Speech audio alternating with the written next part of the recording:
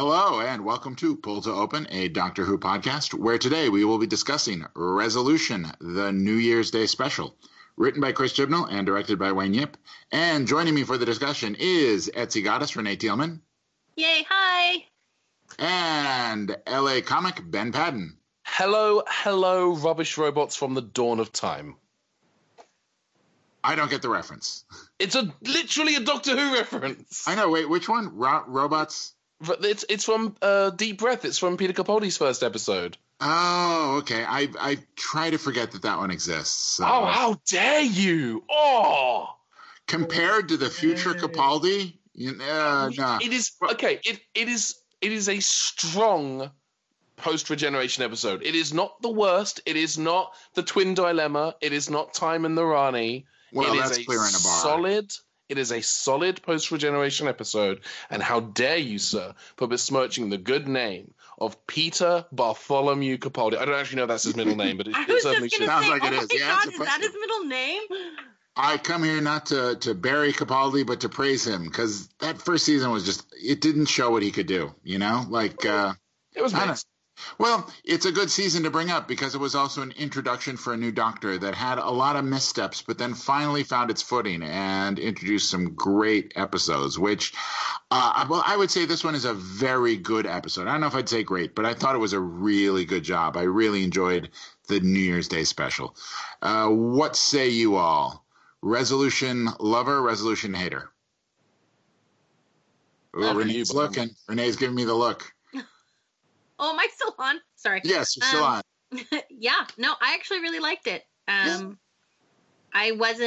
always say that I'm hopeful, but I really didn't go into it with the highest hopes, mostly because I was worried about the Daleks.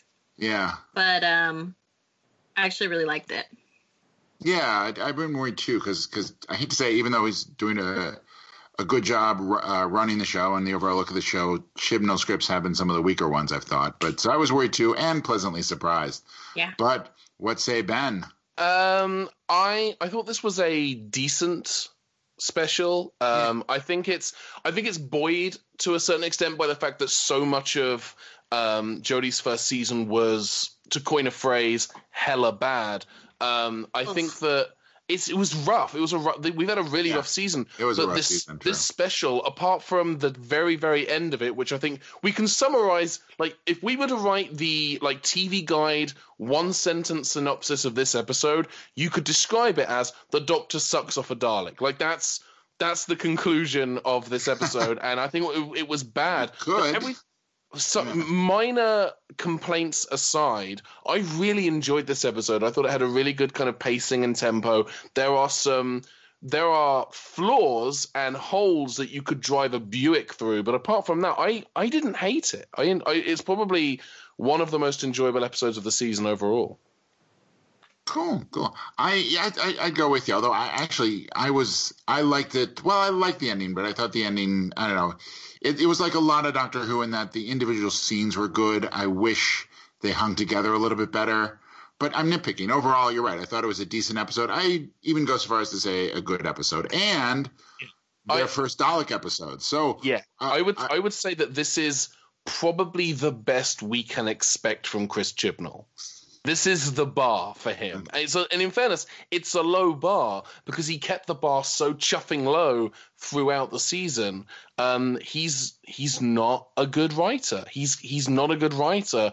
And even in this special, there are a lot of ideas that are set up and then that are either abandoned or are largely unnecessary. There's a lot of lip service to drama in this. I was reading Andrew Ellard, who I've mentioned a few times on this podcast, damningly described a lot of what Chibnall does as an imitation of drama. And there's definitely echoes of that. That is an ongoing problem with the way that Chibnall writes the show and has been running the show. But I was able to, maybe it was because I was tired, maybe it was because it was, the day after New Year's, but I was able to kind of overlook some of the more glaring narrative issues with this episode. I enjoyed it. I had a good time. I didn't like the end, but I enjoyed the episode overall. I don't know if I go that far. For me, every scene that Chibnall does is pretty strong. Like that scene between Aaron and Ryan, or between Graham and Aaron, and the scenes with the Daleks were good. I just wish there was more thought to the overall shape, you know? Like, well, to take that Ryan and Aaron scene, it was really strong, but I thought it was too early because it showed that Ryan actually had a very healthy, mature reaction to the fact that his dad was being a jerk. And, you know, so there wasn't really any sense that his attitude towards his dad had changed when he saves his dad from the supernova. Mm-hmm. Yeah, but I did like the Dalek. Actually, I want to get back to, I thought, this is what I thought was the best part of the episode was it was a really cool twist on a Dalek, because Daleks, they're, you know, they spend their whole lives driving around in other vehicles. It seems completely logical that, you know, in a pinch they could commandeer a person and ride around in a person for a while. And I thought that was a good way to make the Dalek seem like the Daleks we've seen before and yet fresh and new. What do you think of the new Puppet Master Dalek? It reminded me of like multiple other sci-fi aliens, like most recently probably the what was that show called? With Noah Wyle, and they were called Skitters, and they attached to their backs. Oh, Resistance? Was that Resistance? Or no, something Skies. Falling Skies. Falling Skies. Yes. Thank you. Sorry. Who could forget Falling Skies? Yeah. All of us, apparently. Yes. Yeah, I was like, damn it. Yeah, I liked it. Reminded me of that a little bit. But there's been other ones too. But that was the most recent one I could think of. But yeah, it was very creepy, and it also kind of it just occurred to me that it reminded me of something else, but I can't think of what it is. You go, Ben, and I'll remember. It reminded me of the Puppet Masters by Heinlein, and I don't know. There's that 50s trope about the evil, usually squid-like aliens that take over people and you know, make them prepare the way for the invasion. Bart versus the space mutants, yes. Yeah, exactly. The biggest they're brain slugs. The thing about this story that rubbed me, well, all the things that rubbed me the wrong way, I still was able to enjoy it, but Chibnall's doing that thing, and a lot of other writers have done this. It's not strictly speaking a problem. Chibnall has changed the Daleks to suit the narrative. Now, generally speaking, I don't have a problem with that. I question the logic of, this is a reconnaissance Dalek, so it's more powerful. Why would that be, like, that doesn't logically make sense to me. It's a minor niggle, but okay, I can look past it. I loved the look. I actually had the look of the Daleks spoiled for me by social media while I was out and about during the day, because I didn't watch the episode as it went out. Yeah. So I had the look of it spoiled for me, and just looking at photos, or still photos of this Dalek, not knowing the context of where this Dalek came from, how it was made, I didn't like it. But actually seeing it in context in the episode, there's a wonderful kind of, the Dalek serves as a wonderful mirror to the Doctor herself back in The Woman Who Fell to Earth, where she's, she makes her own sonic screwdriver. And the idea of a Dalek making its own casing in kind of the same way felt like a wonderful dark mirror. Because in many ways, the Daleks are much more the polar opposite of the Doctor than the Master is. I think that the Master is just evil for evil's sake, but the Daleks actively want to destroy and conquer. Whereas that's counter to the way that the Doctor lives her life, which is she wants to kind of travel and see and appreciate and enjoy and live and love and hope, and that's absolutely the opposite of what the Daleks do. So it makes sense to kind of present that kind of mirror image, and also to make the return of the Daleks a big event episode. Yeah, that was a good idea. That was a smart choice as well, and the decision to whenever we talk about Dalek episodes like Genesis of the Daleks, Destiny of the Daleks, Remembrance of the Daleks, Evolution of the Daleks, we usually refer to them as by just the title: Genesis, Remembrance, Evolution, Victory, etc. We don't generally say the full title. So the idea of just saying, well, we're just going to call this one Resolution, and most fans are going to know, it's Resolution of the Daleks, but you don't strictly speaking need that full title. Like that is the smartest choice that Chibnall made, and it was in naming the episode. Yeah, although the Daleks were the opposite, but there's also, I wish they'd done more, especially because you did have that parallel with the Dalek making the case and she made her screwdriver. Because past Doctors, there's also been this sense that they're not just opposites; they're in a weird way a reflection. I'm thinking of Christopher Eccleston's Dalek, where you saw that he also was scarred and full of hate from the Time War, and especially this Dalek, who has spent his life on Earth, is a survivor, has spent thousands of years. Like I wish they'd drawn. It was an interesting parallel, but I'm not sure why they made it. Because another thing. Shoot, I like this episode so much. I'm afraid I'm going into the belly aching a little quick. But the other thing I don't like about it is he never, maybe because it's more of a kids show now than I think it's been, he never wants his characters to look bad. The closest this Doctor has ever come from looking bad is when she was ignoring the Doctor, Dr. Atos in the Saranga Conundrum. And of course she immediately admits it, and it's because she's disoriented. Like, with that scene where you're drawing parallels between them, I wanted to see, that parallel drawn, the Dalek saying like, hey, we're both survivors, we're both warriors.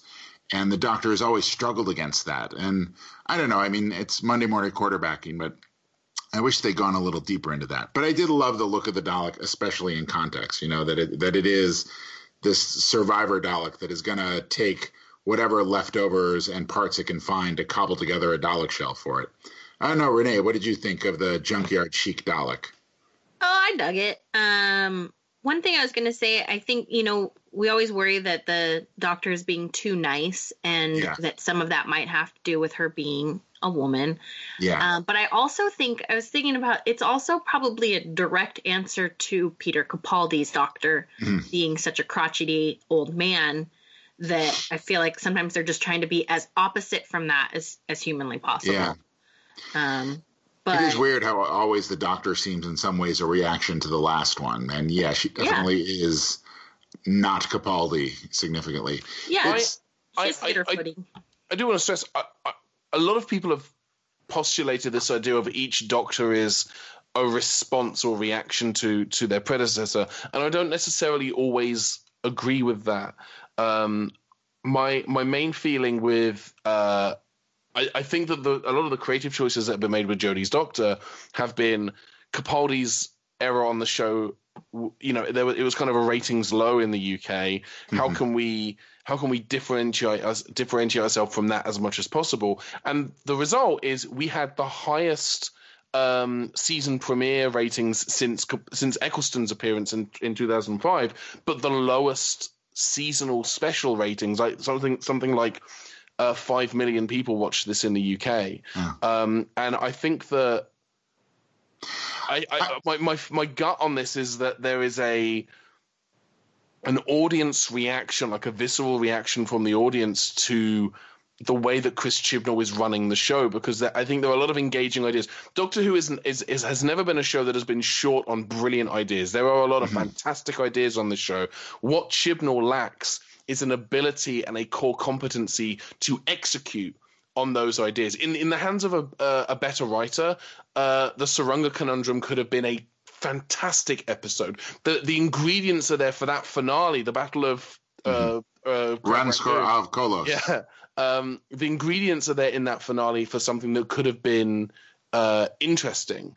But what we got instead was what Chibnall has given us. And I went into this season wary and skeptical of his abilities as a showrunner, and by the end of the season, I love Jodie. I love Jodie's performance. I love these companions, but I cannot help but feel like this might be the worst season of the show, and it's through no fault of Jodie's. It's not, and it's not because the new era.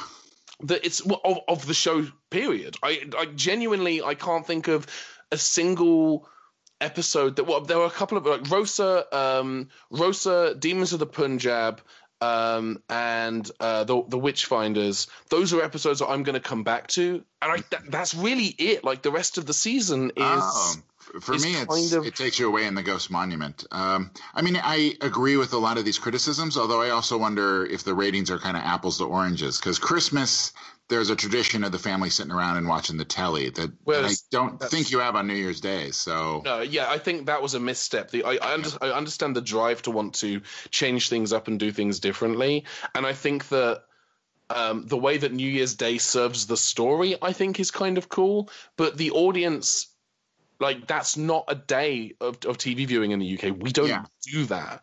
That's what Christmas Day is for. Christmas Day is when is really when this should have aired. Well, it just strikes me. Jodie's a very Christmassy doctor. Like, she would fit in with a Christmas special, like, very much. She's very cheerful, you know. She'd get along great with Santa, unlike Capaldi. Yeah. I mean, that was a great episode, but still, absolutely banged heads. I just, you know, there are a lot of really. I love the idea of resolution, and so the acting was fantastic. The supporting cast was fantastic. The minute Ryan's dad got that microwave out, I knew that was going to be a key point at the end of the episode. I just knew it, because it's Chekhov's microwave. You don't set off a microwave in the first act without hearing it ping in the third, you know. That's kind of what we got. I mean, you're completely right. I was getting a very Pete Tyler vibe off it. Like, remember when Rose met Pete Tyler and he had a bunch of, you know, he was always a guy on the make who never quite made it, which I thought was a good. But you're right. Yeah, they did absolutely use the microwave at the end, which, it's weird they didn't realize the Dalek was just going to crawl out of the casing. I mean, it survived being cut into 3,000 pieces survived cut into 3 pieces for 1,000 years. It's going to survive a microwave. That was my biggest complaint as well, because the start of the episode sets up the 3 different parts of the Dalek separated into 3 different and protected by people who have, etc., blah, blah, blah. Yeah. You set that up. And then the minute they find the Dalek, the piece in Sheffield, the other 2 bits just get teleported. So what is that bit for? What is any of that for, other than it's an idea? It's an idea that Chibnall had that he thought, oh, that's kind of cool, but that he had no way of, like, building on or capitalizing upon. And it's really disappointing, because there are so many other stories you could tell with that beginning that are infinitely more interesting. You could cut all of the stuff about the 3 different locations. You could cut all of that and just have them find a Dalek. And the Order of the Custodians, yeah. Yeah. Well, if it were Moffat, I would be pretty sure we were going to get a prequel episode next season about the Doctor helping a bunch of ancient tribes defeat a Dalek. But for Chibnall, probably not. Although, give it a couple days. We're going to get tons of fan fiction, I bet. I don't trust. I do not trust Chibnall to do any kind of long game stuff. I don't. Yeah. The way that again, think about Timeless Child. I don't think that's going to do any. I don't think that's going anywhere. I think that's just Chibnall throwing spaghetti at the wall. I mean, admittedly, though, Moffat was kind of guilty of that, too. Like, remember when the Doctor was going to be incommunicado and have a low profile for a while, and that lasted, what, an episode or 2, because Matt Smith's not a low-profile guy. But the difference between Chibnall and Moffat, when Moffat comes up with an idea and he puts it in an episode, whether you like how that's going to pay off or not, he has a payoff for it. Like, he seeds something with a payoff in mind. Later that season, next season, whenever, he has a payoff in mind. I think Chibnall is just trying things. Again, Andrew Eller described what Chibnall does as an imitation of drama, and that's super apparent in the way that, again, the opening of this episode, the 3 different sections of the Dalek, that's irrelevant to the story. You could do a streamlined version of this story where that stuff isn't there and save money on location shoots that didn't need to be done. Like, it was probably the most expensive part of the episode. It continues. I realize I'm spending a lot of time talking about this, and I realize I'm getting very heated about an episode that I enjoyed, but I enjoyed it because in part because this season has been so weak and has given us so few fun episodes. Again, love Rosa, love Demons of the Punjab, but if the highs of the season takes you away. I like a lot more of the ideas of it takes you away than the execution. Mm-hmm. You know, I feel like this season has been so lackluster that I'm grabbing at anything that even vaguely resembles the shape of, you know, the Doctor Who that I recognize, that I grew up watching, that I've been watching, you know, since I was a kid. And this episode feels the most Doctor Who. I think by virtue of the fact that it has an interesting structure, and in fairness, it does do something interesting with the Daleks. It's not an accident that this episode has been compared so much to Dalek, the Christopher Eccleston episode. it does something interesting and different with the Daleks that we haven't seen before, and it executes on that in a kind of a cool way. But then you get stuff like the rockets on the front of the Dalek that kind of belie the homemade junkyard chic aesthetic. Like, where did those rockets come from? It could have been leftover Dalek parts. It's entirely. I think wisely stay very vague on how much of that Dalek was leftover Dalek tech and how much of it was homegrown. There was actually one other thing I thought this episode did really well. It was a much better season finale, because there were lots of little moments where you really saw that these group of 3 people, most of whom didn't know each other at the beginning, are really a unit now. Like, you really got a sense that they spent time in the TARDIS. They know each other. They're a team. And even though Yaz is still pretty woefully underserved, I love how she now has taken the role of being the Doctor's sidekick. She's always the one helping the Doctor. And it's so natural, because she was this cop at the beginning who wanted to do more. And she sees in the Doctor a potential to do more. And I love how she stepped up. And she now sort of has cast herself as the Doctor's, I don't know what you say, sidekick, Watson, what have you, the person who's always going to have the Doctor's back. Yeah. Oh, and I love how Graham gets chuffed because they abandon him while he's getting some peanut butter. Yeah. Oh, and they destroy his chair. Poor Graham. It's I guess it's the curse of being a great actor who does really good sort of grouchy complaining well, that you're the one who's going to get left behind and have your chair crushed. But it was a great episode for Graham, although not so much for his chair. Oh. Yeah. And oh god, he was great with Aaron too. Like, you could tell, his concern for Ryan really came through there. Like, I mean, now that I look back at it, Yaz has had a good arc, and Graham and Ryan, I wish it had been integrated into some of the stories better.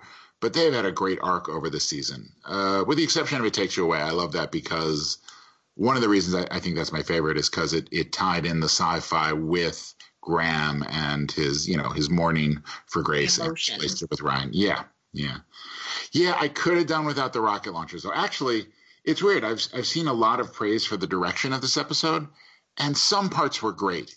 Even though story-wise it was a drop ball, the opening with the flashback of the fighting in the 900s I thought was amazing. All the moody shots underneath in that sort of subterranean cavern I thought was great. The fight with the soldiers I thought was awful. It was clearly in the middle of nowhere because they couldn't, they didn't have budget for an actual location. And plus Chibnall, he's usually pretty good at, like, the guy who's about to die gets a beat or two of character development. Like, remember the security guard who gets the phone call with his grandson? Yeah. That one. I mean, yeah, it's awful, but it's also way. It's also a terrible cannon fodder, and yeah, it's a terrible trend of yet another queer character being introduced just to be killed. Like, almost 100% of the queer representation in Chibnall's Doctor Who so far has been either queer people who get killed or queer people who are widows. Like, that's 100% of it. Wait, and that's upsetting. I was just asking because those soldiers were completely generic. I mean, while I agree with your criticism, I'm not sure how that ties in with I'm speaking more about the guy at the weapons storage facility, the one guy who's, he says, I've got the, oh, yes, the guy with the magic digits. Those valuable digits in England, yeah. Yeah. That guy, that's our queer representation in this episode, and he dies. Yeah. Which again is a trend that Chibnall's Doctor Who has continued to push, this idea that we've had 100% of the queer characters in the show so far have died or been married to someone who has died. Yeah. It's not great representation. Yeah, that is weird. God. Oof. Yeah. Well, plus, I mean, not to belittle that point, the other weird thing is that Lynn kills 2 cops and 1 security guard, and I don't know. I guess she feels bad about it, but I mean, it's weird how that got dropped. I mean, I got to think if you're plugged into a Dalek, it's going to have a little bit longer term than like a big red mark on the back of your neck. Well, I mean, one of the things... Oh, no, sorry, you go ahead. I apologize. Yeah. No, it's fine. I was just, you bringing that up, it made me think about, like, how none of that stuff is ever followed up on. I mean, you can't really, but, like, is she going to go to jail? Like, she killed people, and how are they going to get away with explaining that? Like she's on camera. The doctor was able to follow her on camera before she, knocked him out and stuff. So I always wonder about that. Yeah, plus thematically, the idea of like getting joined to a Dalek and getting a taste of its hate. I wish they'd done something with that, because that's interesting, That could totally like fuck you up, your brain up for like a long time, like some weird residual anger issues. Oh, well, we just dropped it. Yeah. Oh, well, also, my mom brought up that, did she look familiar to anybody else, that girl? Yeah, she's been in something that I've seen. I think she's been in Call the Midwife. She looked like Marion from Indiana Jones, like she could be her daughter. Oh, yeah, a little bit. She does, yeah. The other completely random thing, but her house looked exactly like Sarah Jane's house from the Sarah Jane Chronicles. Probably was.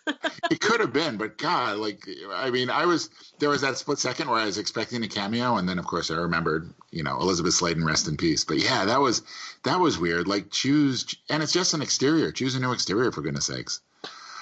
Great reveal though when it showed her taking off her coat with the Dalek. Yeah. Oh yeah, that was a superb reveal. Yeah. Kind of getting back to the point about what happens with Lynn after this, one of Chibnall's biggest flaws, and he has a lot of them. I'm sorry, I know I keep harping on about Chibnall. I don't. Here's the thing, and I want to stress this before I continue. I don't come into Doctor Who expecting to be disappointed. I'm not looking for something to come. I know there are a lot of people, particularly during the Moffat era, who were watching the show just looking for something to complain about. I sit down and watch Doctor Who because it is my favorite television show of all time, and I want to sit down and I want to enjoy it. And I'm not enjoying it right now. But one of Chibnall's biggest weaknesses is using characters as plot devices.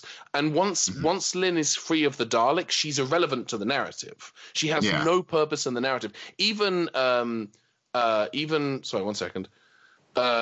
Even Mitch, who's played by Nikesh Patel, even Mitch, he only exists to provide information. Like, why would he have information on this company that's been buying up alien weaponry that pops up on the black market? There's no reason for him to have that information, and yet he has it because the characters need it in that moment. That is what Chibnall constantly and consistently uses characters as little more than like ways of peppering plot information. He did it with the captain in the Battle of Trab Rangoon. God, yeah, who had amnesia and remembered stuff exactly at the moment when the narrative needed him to remember stuff. Yeah, that was a waste of a good actor. So that's an ongoing issue with Chibnall's writing. Well, plus this was, this would be such an interesting thing. Like, they have this attraction towards each other, and it gets complicated when she gets taken over by an alien. Like, if you want them to be characters, have their relationship go through some sort of change. But it's like, what is it? They had one kiss and they're about to go on a date at the beginning, and then he's concerned, and then they're at exactly the same place at the end of the episode. It would have been much better if, the relationship still hadn't, congealed. One of them was afraid to like say how he or she felt, and it was the stress of the Dalek possession that actually pushed that relationship forward. But instead, it's just sort of, I don't know. I guess they're still dating, I mean, if she doesn't go to jail. I know, it's weird though, because like I enjoyed the episode. It's sort of a theme, because there's always these weird logic and missed opportunities.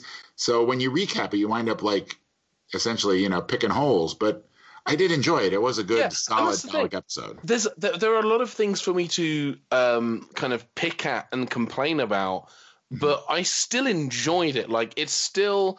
I think for me, this episode, in terms of if we look at it in the kind of the grand scheme of Dalek stories, I think this story was more enjoyable than even most of Russell T Davies' Dalek stories. And when Davies was the showrunner, the Daleks had this problem of every time they appeared on screen, they were slightly less menacing. They were terrifying in the standalone episode with Eccleston, and they were quite scary in Eccleston's finale. They would have been scary if the reveal hadn't been spoiled by the Next Time trailer. And then every time we see them, they get a little bit sillier. And I'm one of those like 7 people on the planet who genuinely liked Victory of the Daleks and thinks Victory, other than the redesign of the Daleks that Moffat introduced, I think Victory of the Daleks goes a huge way into making the Daleks a credible threat again. But it's still a silly episode. That's when they looked like iPhones, right? Like they were like when they turned into iPhone Daleks. Yeah. And then those Daleks appear maybe twice on the show after that and then never appear again because they were such a misstep. But I think he definitely read the comments. I think Moffat read the comments about the Daleks. Yeah, this is the first time in a very long time that the Daleks have felt like a real, like, tangible threat in the show, as opposed to just window dressing in Doctor Who or just something silly. And that's not to say that Daleks can't be played for comedy. The Daleks were played for comedy in The Chase, which was their third ever serial. There was a comedy Dalek in that serial. Yeah. They get attacked by Frankenstein, right? Yeah. Frankenstein's monster. Yes. It's good nerds. I saw a great tweet the other day that was it's only technically Frankenstein if it's made in the Frankenstein region of France. Otherwise, it's Sparkling Monster. But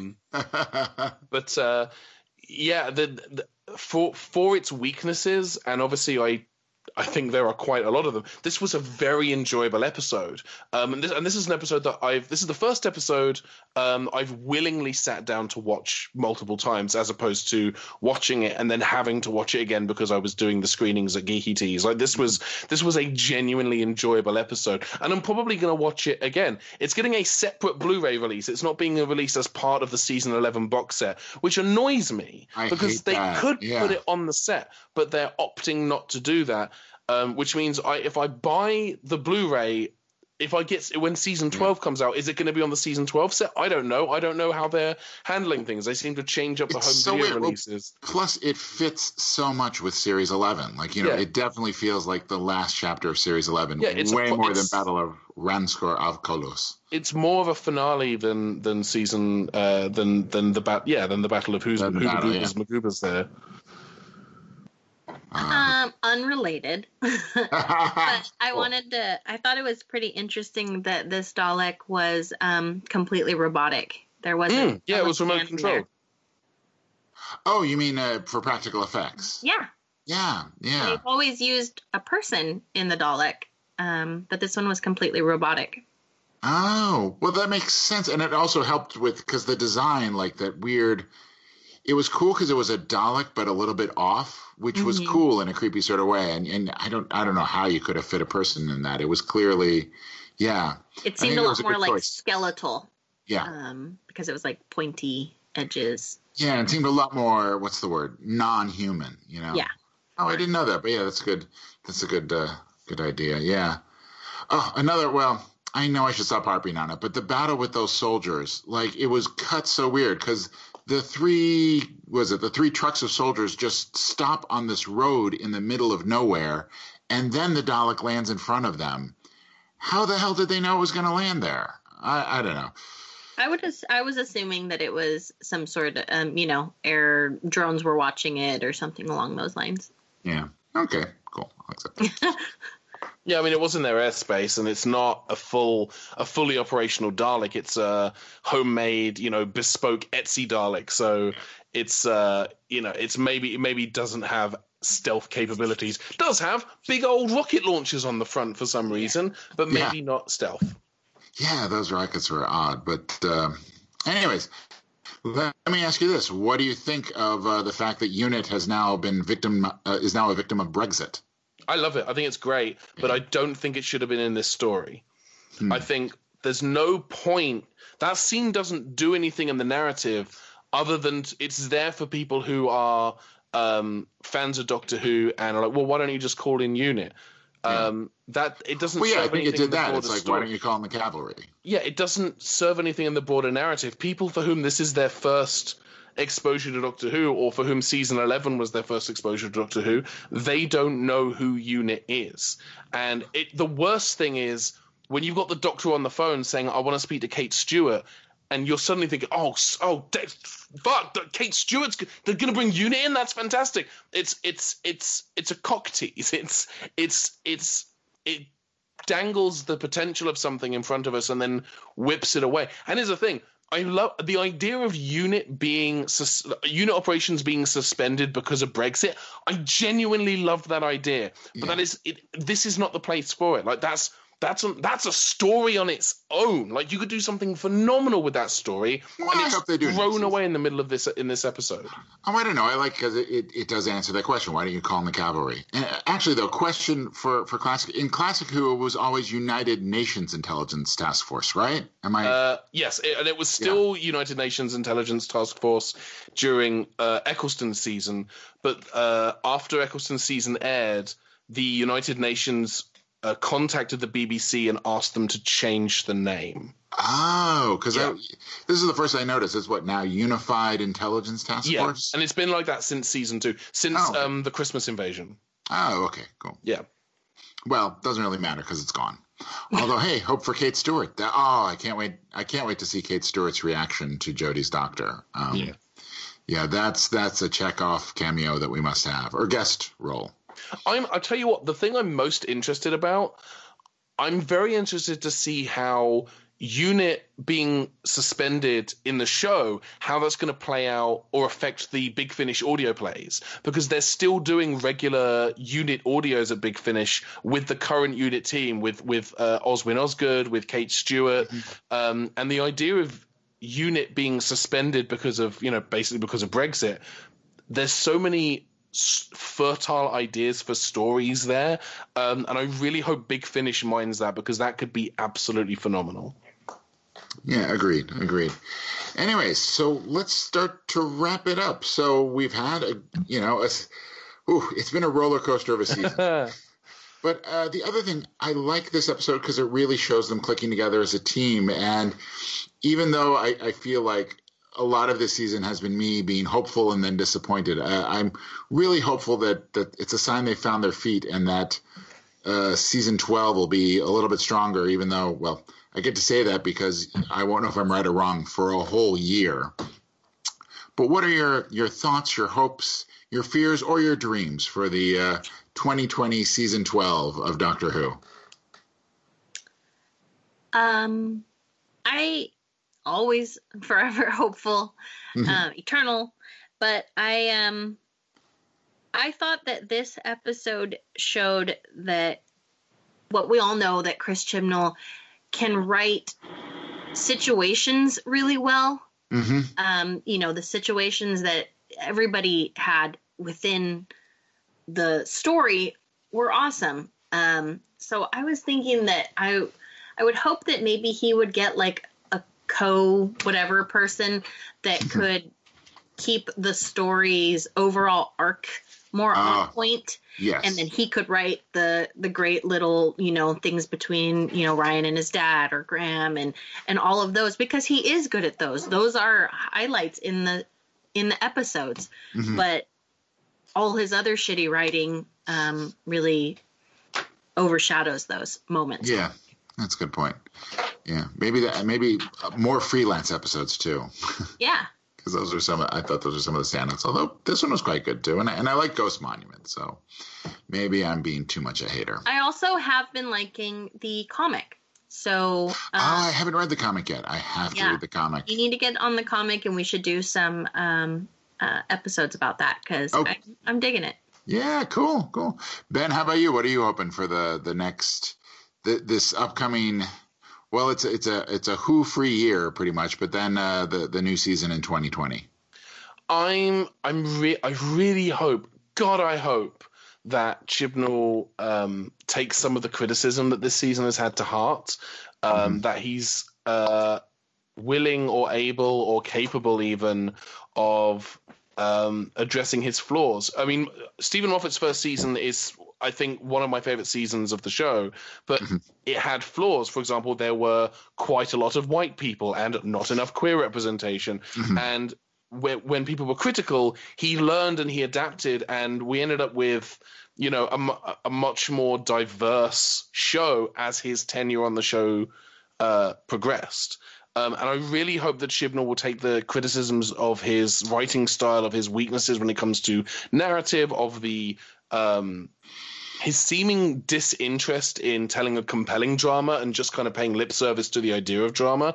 I really hope that he takes those criticisms to heart, and we get a much stronger second season, because Jodie and this cast absolutely deserve better than what they've been getting. They deserve absolute explosive television, and that's not what we're getting right now, and that's not what they're getting. They are not. They're getting less than they deserve, and I think the only thing stopping a lot of people from falling in love with Jodie's Doctor is the fact that the writing has been so weak. In fairness, that didn't help David Tennant. David Tennant had a couple of really weak seasons, but his characterization kind of kept things, above water. And I think Jodie's doing that too. But I want competent execution of imaginative ideas. And this season has had no shortage of imaginative ideas. I just want them to be more competently executed upon. That's really all I want. I want a good show. I want a good show. I want to be not bored when I watch Doctor Who. Yeah, I would hope so too. Although it's tricky because there's the little sliver of criticism, but it just seems like it gets drowned out by the general just sort of the gross trolling about the Doctor's mail. It's 2PC, all that bull crap. But if Chibnall can sift through all that crap to find some actual good criticism, constructive criticism. Yeah. My hat's off to him. Absolutely. Okay, so I think I'm wrapping it up. But yeah, we will be back. We'll probably do monthly episodes. We're still deciding what to do, although I love Renee's idea of doing the comic book. So please keep subscribing. Please keep commenting. And thanks for listening. Check out our other podcasts on iTunes and all podcast apps. And check out our site, thegrandgeekgathering.com, for our articles, videos, and more. You can stay updated from our Facebook, Twitter, Instagram, and we stream on Twitch. So come and join the gathering. Have a great week. And GGG. Oh, and an extra note, we also have a Pull to Open Facebook page. If you've got ideas what we should talk about, go on Facebook and let us know. Thanks. Can I pitch something quickly? Sure. If you enjoy Doctor Who and you also enjoy tabletop gaming podcasts, I will be with a bunch of friends. We'll be launching a bi-weekly Doctor Who role-playing game podcast where we're playing the Doctor Who RPG by Cubicle 7. That launches on January 16th. It's called The Game of Rassilon, and you can check it out at thegameofrassilon, RASSILON.com. Our first episode goes up January 16th, and it's a good one because they're all good because they're great. So if you've been listening to me criticize Chibnall's writing and you want to have a pop at how I would do the show because I'm the game master, that's how you do it. Is you listen to the podcast and complain about my crappy writing instead. Turnabout's fair play. So are we going to have episodes of us complaining about how you're running it then? God, I hope not. You better have better queer representation. Oh, we've got that in spades, my dudes. Oh, cool. Okay, well, that's it for us. Signing off.